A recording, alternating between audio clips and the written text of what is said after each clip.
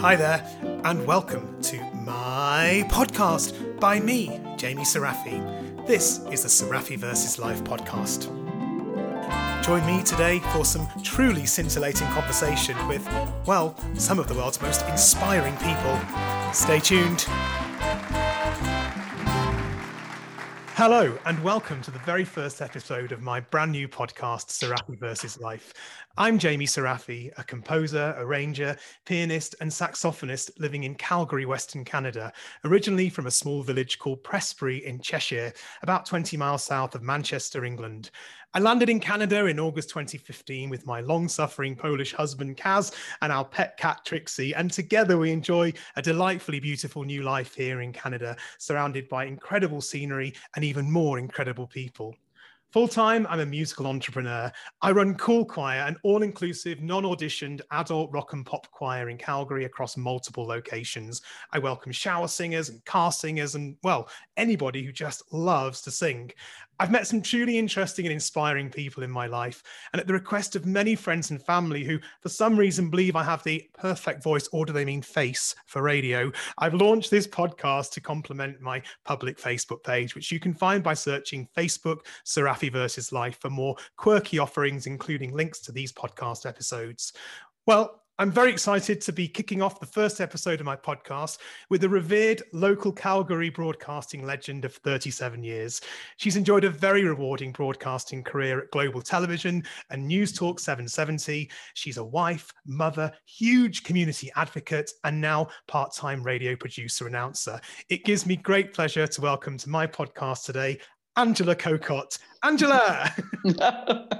Well, hello, Jamie. How are you doing? I'm doing well. Whenever I hear legend, revered, I just start to feel really old, but I know you have said it with the utmost respect.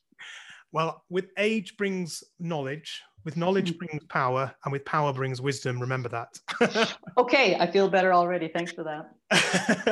Well, actually, this is funny because there's a bit of a role reversal going on here now, isn't it? Because you're normally the shoe's on the other foot, as it were. Perhaps you'd like to explain to the listeners what I'm talking about. Well, you know what? I'm trying to think how many years ago it was that I actually interviewed you. You were just starting out with your Cool Choir, and I thought, what a cool idea. And I remember interviewing you and then getting involved in your choir. And I swear what is it, Jamie? Is it 4 years ago, 5 years ago? Yeah, it would have been, well, either end of 2015 or January 2015, something like that. Yeah, I think it was. So that's how we came to know each other. And you're right. After being a broadcaster, host, reporter, and always having control of a microphone, people always say, oh, let's try doing it the other way around, Ange. So I'm a bit of a control freak, but I'm handing the mic over to you. Okay, well, now I'm feeling the pressure again. Now, obviously, you've had an illustrious career as a broadcaster, which I'm sure we're going to talk about in a few moments. But tell us about yourself a little bit. So you've got your husband, Grant, you've got 2 kids, and you have a kind of a host of activities that you do, particularly centered around the community, I would say. Yeah, you're right. Grant was a longtime sportscaster here in Calgary, and we have 2 adult children. My son lives in Ottawa, and our daughter lives in Toronto. And all through my broadcast career and time here in Calgary, I came from parents who always volunteered, who were always involved in whether it be the Knights of Columbus, the CWL, Meals on Wheels. So I grew up in a household of making sure that you made time for your community. And I have just continued to do that. COVID has changed so many things, unfortunately, but I continue to be the president of our Rosedale Community Association. And now we just do all our meetings and business over Zoom. And prior to that, I was very involved in the Special Olympics, which has a very special part in my heart. I love working with the kids. I was a swim coach for Special Olympics. And, also took a run at politics with the Alberta Party. We can get into that later if we have to at all. But yeah, I do believe that that's what makes a community better, is instead of complaining about things, getting involved in things. And, you know, volunteering, as you mentioned, is something that you do a lot of. And certainly since I arrived in Canada almost 6 years ago, I do notice that there is a huge emphasis on kind of encouraging people to volunteer in all sorts of ways. I feel in many ways much more than maybe where I came from. That's quite it's really held in very high esteem, this notion of sort of volunteering here, particularly in Calgary, I notice. Yeah, and a lot of people will say, I think it was prior to the 88 Olympics, but definitely the 88 Olympics, the Olympic Committee would go on and on about, wow, what a city that came together in volunteer capacity. And I took on a volunteer role announcing at short track speed skating, knew nothing about short track speed skating, but I knew I wanted to volunteer with the Olympics. And I do think since then, there's been this sense of volunteerism in Calgary, which I'd like to think sets us apart from other communities, but I'm sure someone listening would say, no, our community is just as involved, but definitely giving back and volunteering, because it's not, whenever I talk about Special Olympics, people always say, oh, that's so great that you coach Special Olympics. And I always say, it's not as much for the kids, it's for me. They give me so much back.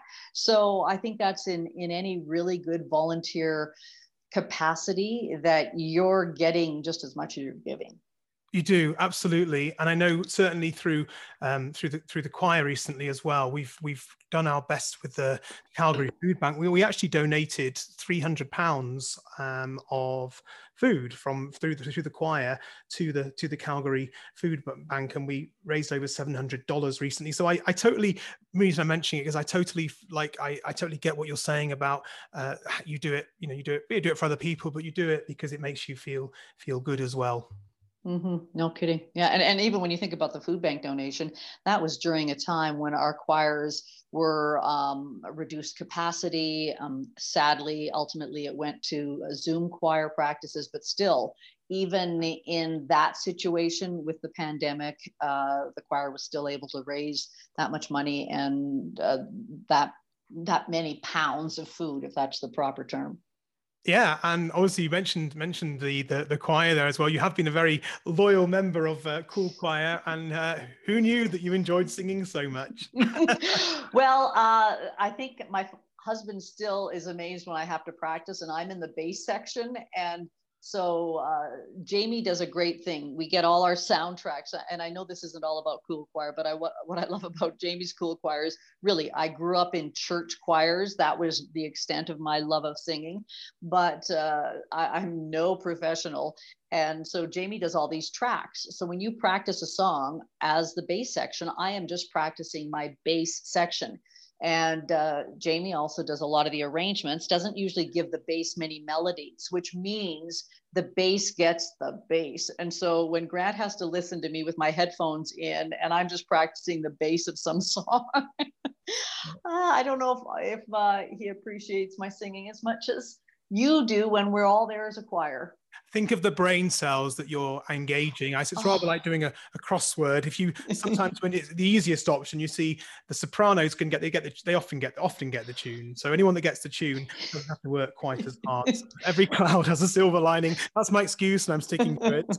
Yes, I have large brain cells because of Cool Choir. So going back to your rather illustrious career in broadcasting local news, and obviously you mentioned the pandemic just now. So should I say, have you ever really experienced anything like this in your time from a kind of from a media perspective, and thinking about how how the situation develops and how they, as a media outlet, whoever they are, is having to present that news to people? Have you ever seen anything like this in your time? Definitely not to this level. The closest thing would be Calgary's flood of 2013. And it just so happened our radio station was flooded. And it was a number of weeks before we were even able to get into temporary station. It wasn't even a regular station because our station had been damaged. But in that short period of time, I remember having to do my afternoon talk show from my home. And we had the whole little radio station set up. And I often had a weekly or a monthly visit from Mayor Nenshi, Calgary Mayor Nenshi, and at the time, Police Chief Rick Hansen. And so it was so unusual. Here I am working from home, and Mayor Nenshi had to come to my house. And so I made sure I made some brownies for them. So that was unusual. And we just thought, yeah, okay, you did a couple of weeks of broadcasting from your home. Eventually, we were able to get into some temporary station surroundings. But who would think that now everyone, the radio station 770 CHQR, all the announcers do it from home. They have been broadcasting from home since March.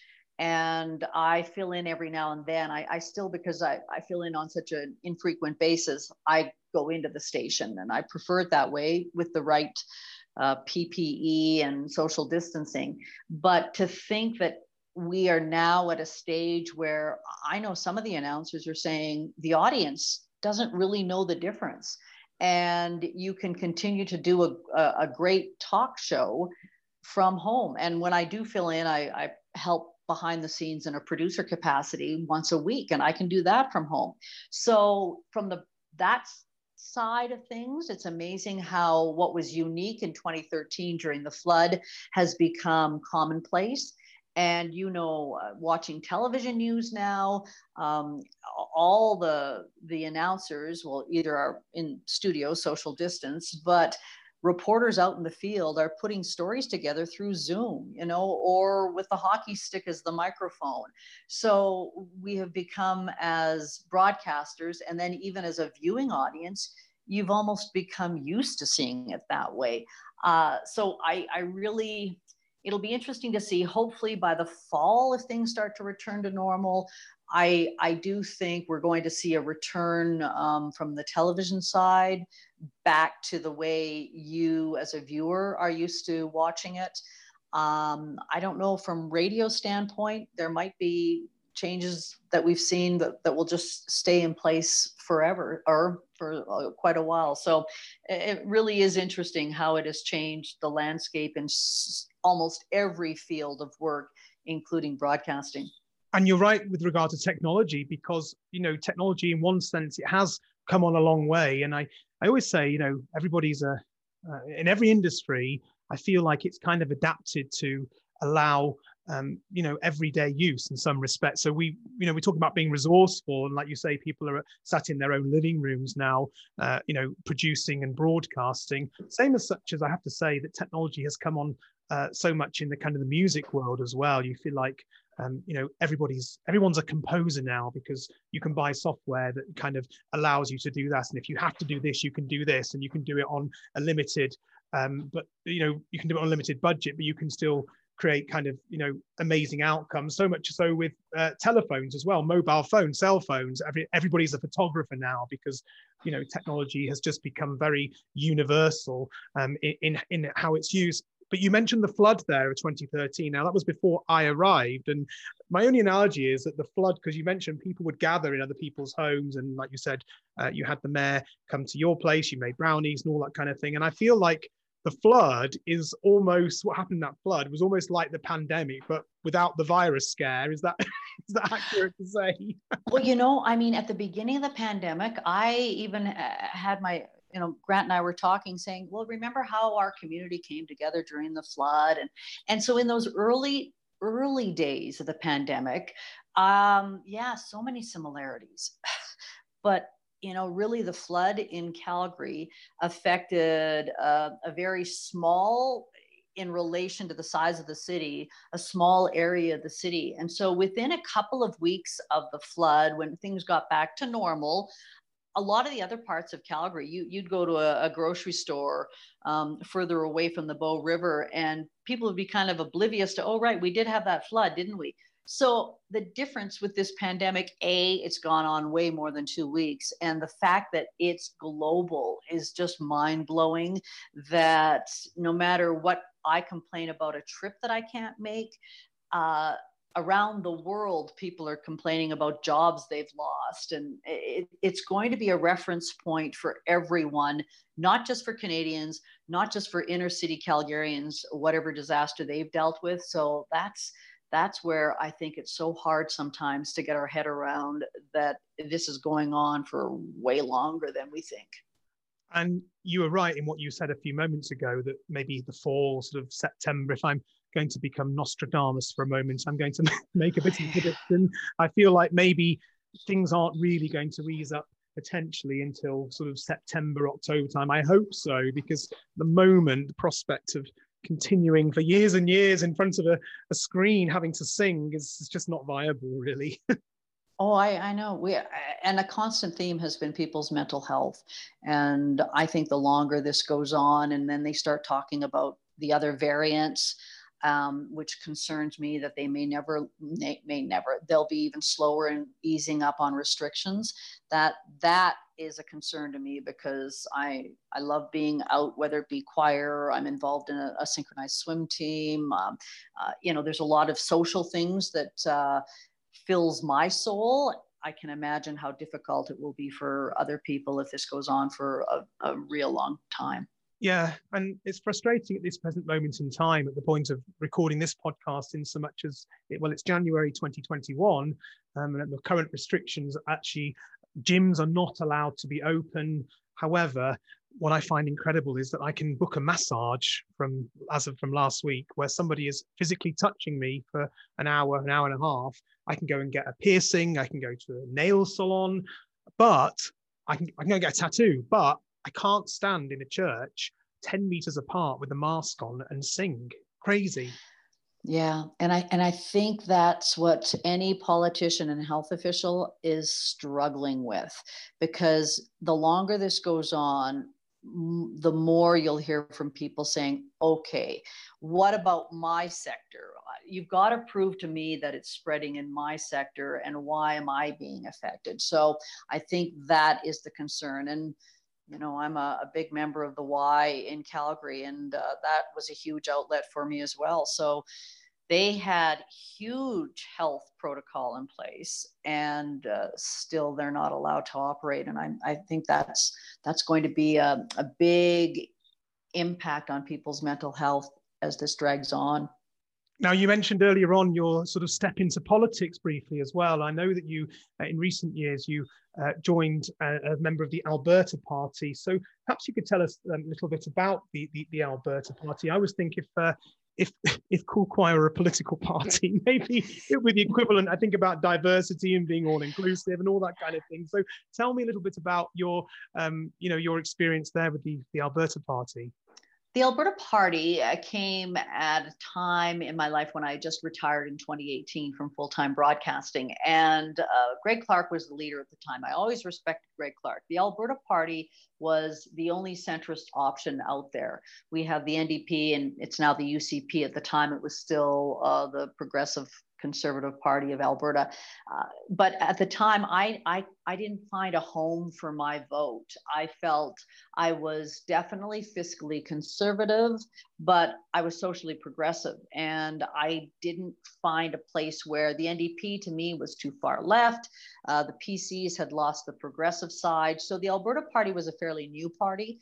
And I always respected Greg Clark when I'd interview him, because he always came from less confrontation and more collaboration, more cooperation. So when I retired in 2018, Greg had approached me and said, Angela, there's no one running in your riding. Would you consider carrying the banner for the Alberta Party? I was a realist, knowing that the chances of winning were slim, but I thought it was important, again, back to some civic duty or being involved in your community, that I thought the people in my community needed to know, if you're not sure, if you don't want to go right or left, there is a center option.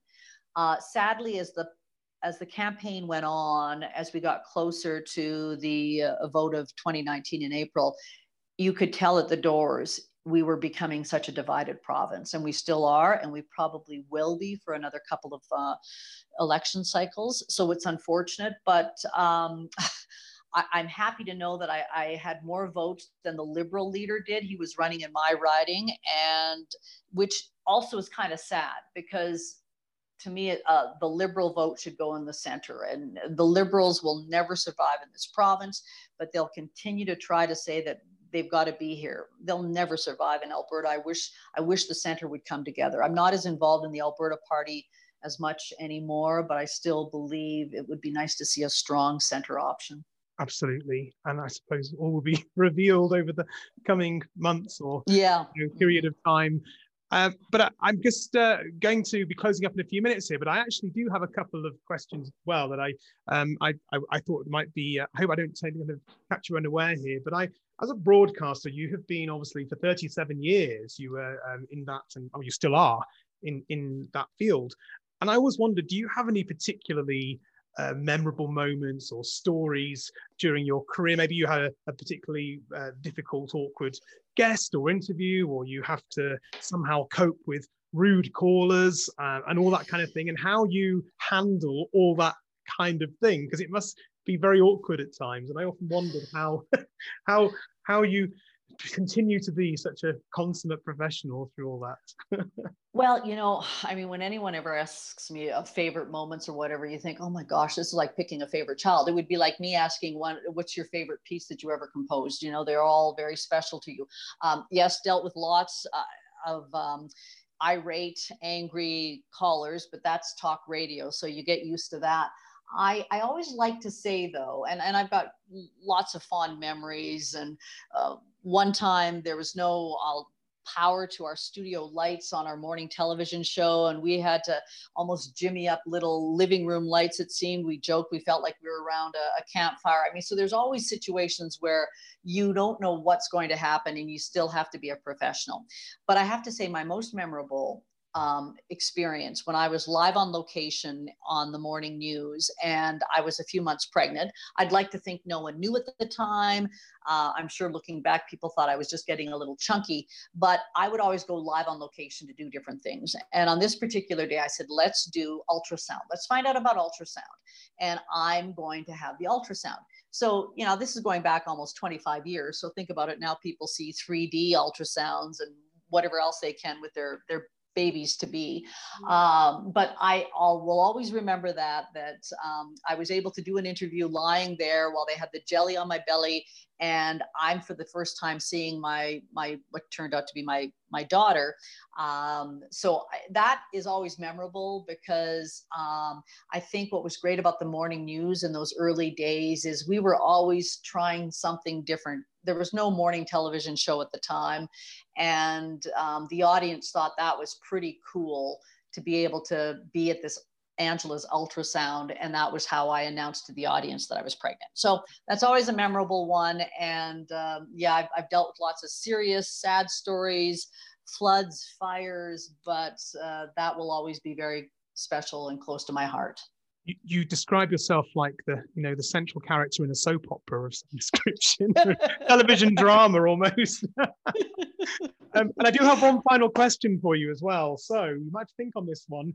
Do you have a desert island disc? Do I have a desert island? Did you say disc? Yes, or a desert island. Let's say if you were stuck on a desert island, you were marooned somewhere, and you could take your favorite musical album with you, whether it's a record or a CD, something like that. What might that be? Oh gosh, I tend to go to the 70s and 80s. I don't know if I was just locked in that period and I loved it. But if I had to, it would have to be like a Fleetwood Mac or ABBA. Sounds good to me. I don't think many people would argue with that. Yeah, I think I could enjoy my time on the desert island with that. Well, Angela, thank you so much for joining me today. As the very first guest, I have to say, on my inaugural podcast, it has been a true honor to kick off the first episode chatting with a local legend in the city. I wish you all the very best for your family travels, hopefully in the future, and your off-road adventures. Thank you so much. We will definitely see you at choir practice someday, Jamie. thanks for tuning in to the Serafi vs. Life podcast with me, Jamie Serafi. Remember, you can find past, present and future episodes on all major podcast platforms. Don't forget to follow me at facebook.com/Serafi vs. Life for more quirky updates. Until next time, stay happy, stay sane.